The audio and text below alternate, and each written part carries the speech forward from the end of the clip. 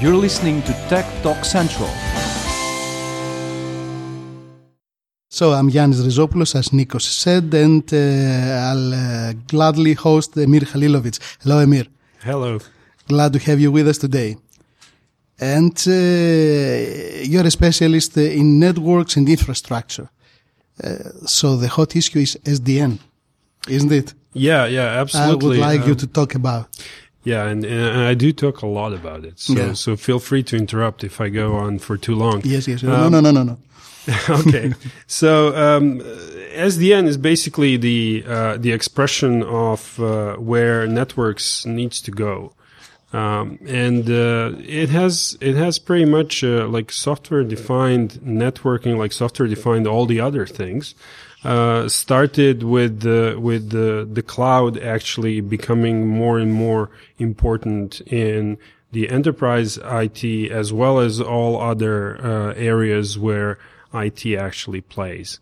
So when you start preparing your data center for the cloud, all of a sudden you realize that the networking has to change too. Mm-hmm. And that's why we have SDN nowadays. Now, in reality, if you look around the world, where do we have SDN implementations now? They are mostly in very large data centers of the players such as Google or Amazon.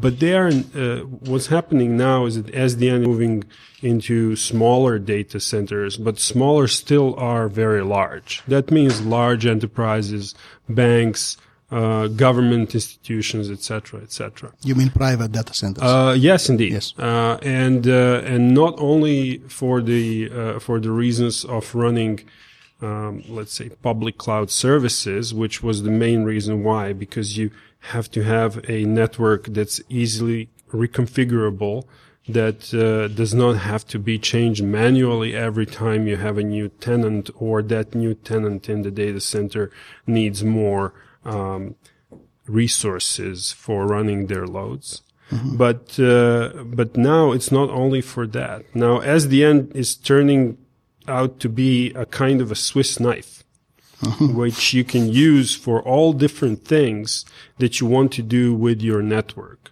The list of applications is really long, but at the moment, I think that the, let's say, hit of this season is micro-segmentation of security.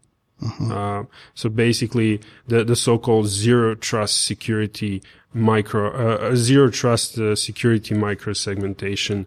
That's one of the things that's driving really those implementations at the moment, mm-hmm. especially when it comes to the security sensitive implementations, such as in financial institutions, data mm-hmm, centers. Mm-hmm. Also in telecoms, I think they have it. In telecoms, absolutely, but in banks, telecoms, yes.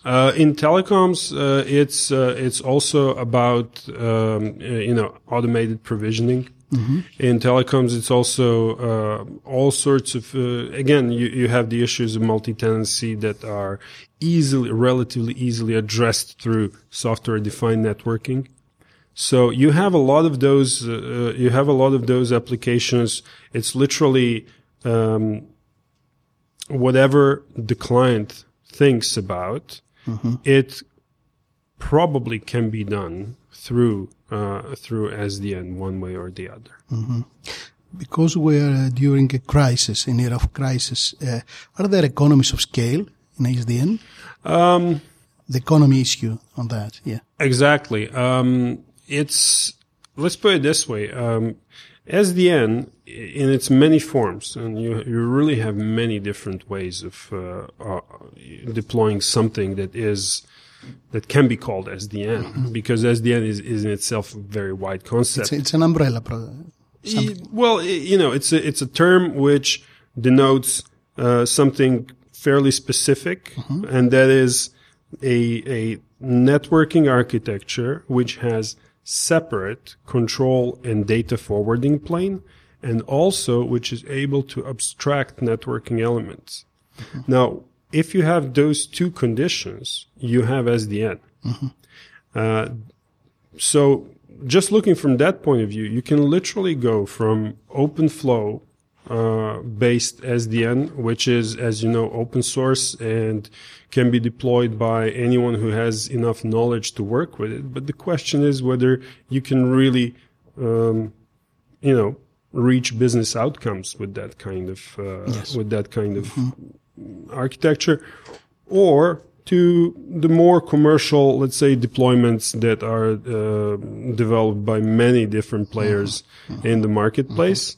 But those obviously carry a price tag. That's a bad thing. Yeah. All in all, in general, we do see that there is a move of value from the hardware to the software. Yes. And but that's not going extremely quickly. The overall marketplace for SDN nowadays, including the hardware involved, the control and virtualization software, the applications that are running on that networking software, and finally professional services, is maybe somewhere around $1 billion this year.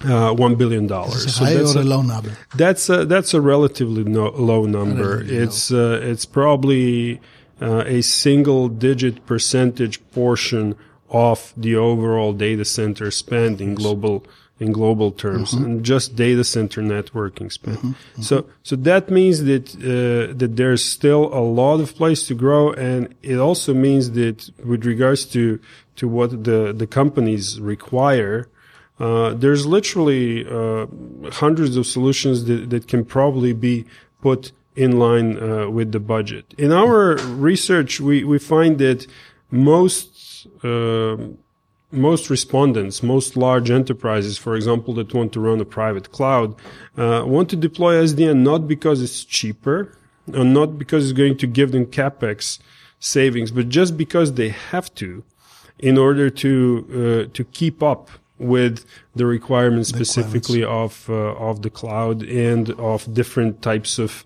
applications that they want to run. It makes them more flexible, you mean? Absolutely. It makes the network more flexible, more agile. It makes the organization able to deploy new services much more quickly. It also, as I mentioned, the security issue before, it actually allows for deployment of such solutions as a matter of fact. So, Emir, what is the future of networks? Where are we going? Right now, there are obviously two things that we need to look at. One is, and the requirements come from those two parts. One is the cloud, which is obviously more related to the data center, although the indirect effect of the number of endpoints and indirect effect of the number of many mobile users is also felt. And on the other side is what is happening with regards to the mobility and the proliferation of mobile access devices, as well as a lot of Internet of Things type of applications. We'll talk about it later on. Yeah, sure. Yeah. Those things are actually driving where network needs to go. So the network needs to become much more flexible. It's going to become much more software defined as we go forward, not only in the data center, but in the access, in the, let's say in the old access and aggregation or campus and branch environment. And that's where we're going. Because we have to take into account the bring your own device trend.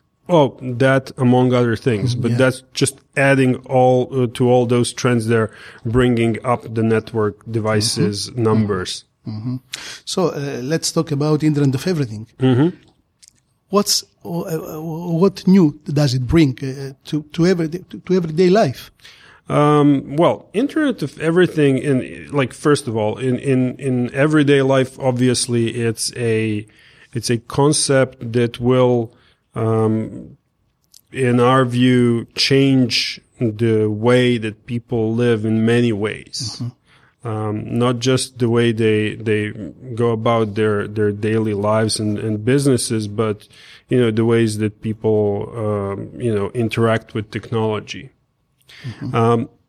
specifically to networks, if I may be specific, Internet of Everything is pretty much reflected in those cloud and mobility, let's say, trends, because these are parallel trends, I think. Well, if you take into account the technology, Internet of Everything has to be deployed through several components, right?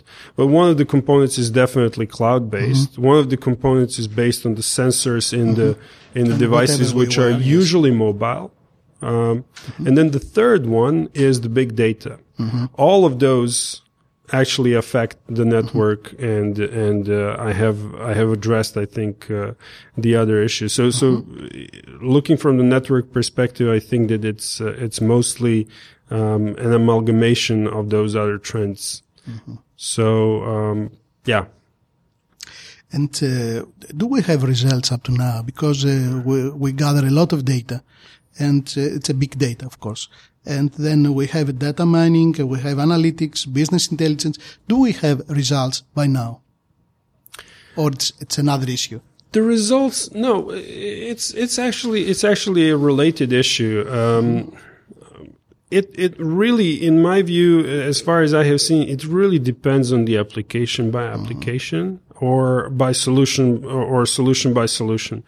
In many cases, you are able to extract a lot of data and then process it real quickly. But closing the loop between the process results and actually changes to the policy, let's say in application itself, those I think are a little bit missing at the moment. That's just what I'm seeing.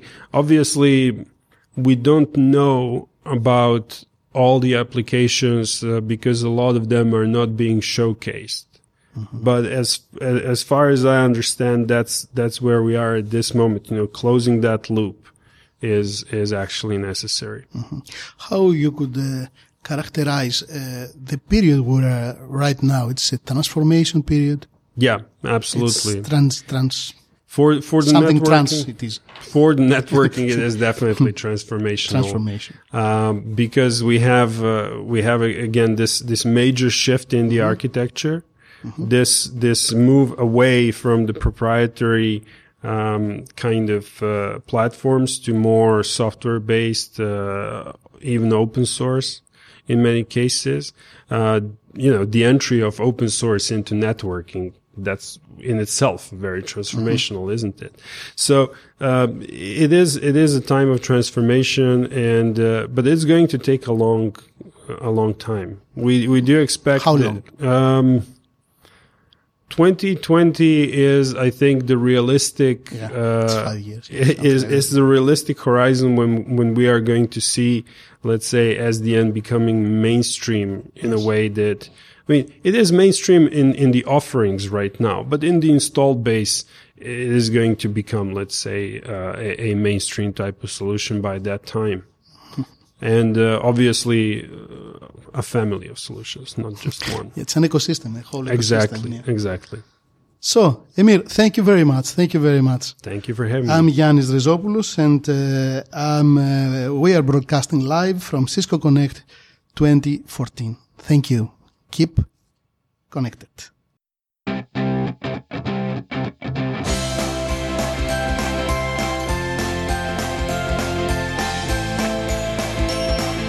You're listening to Tech Talk Central.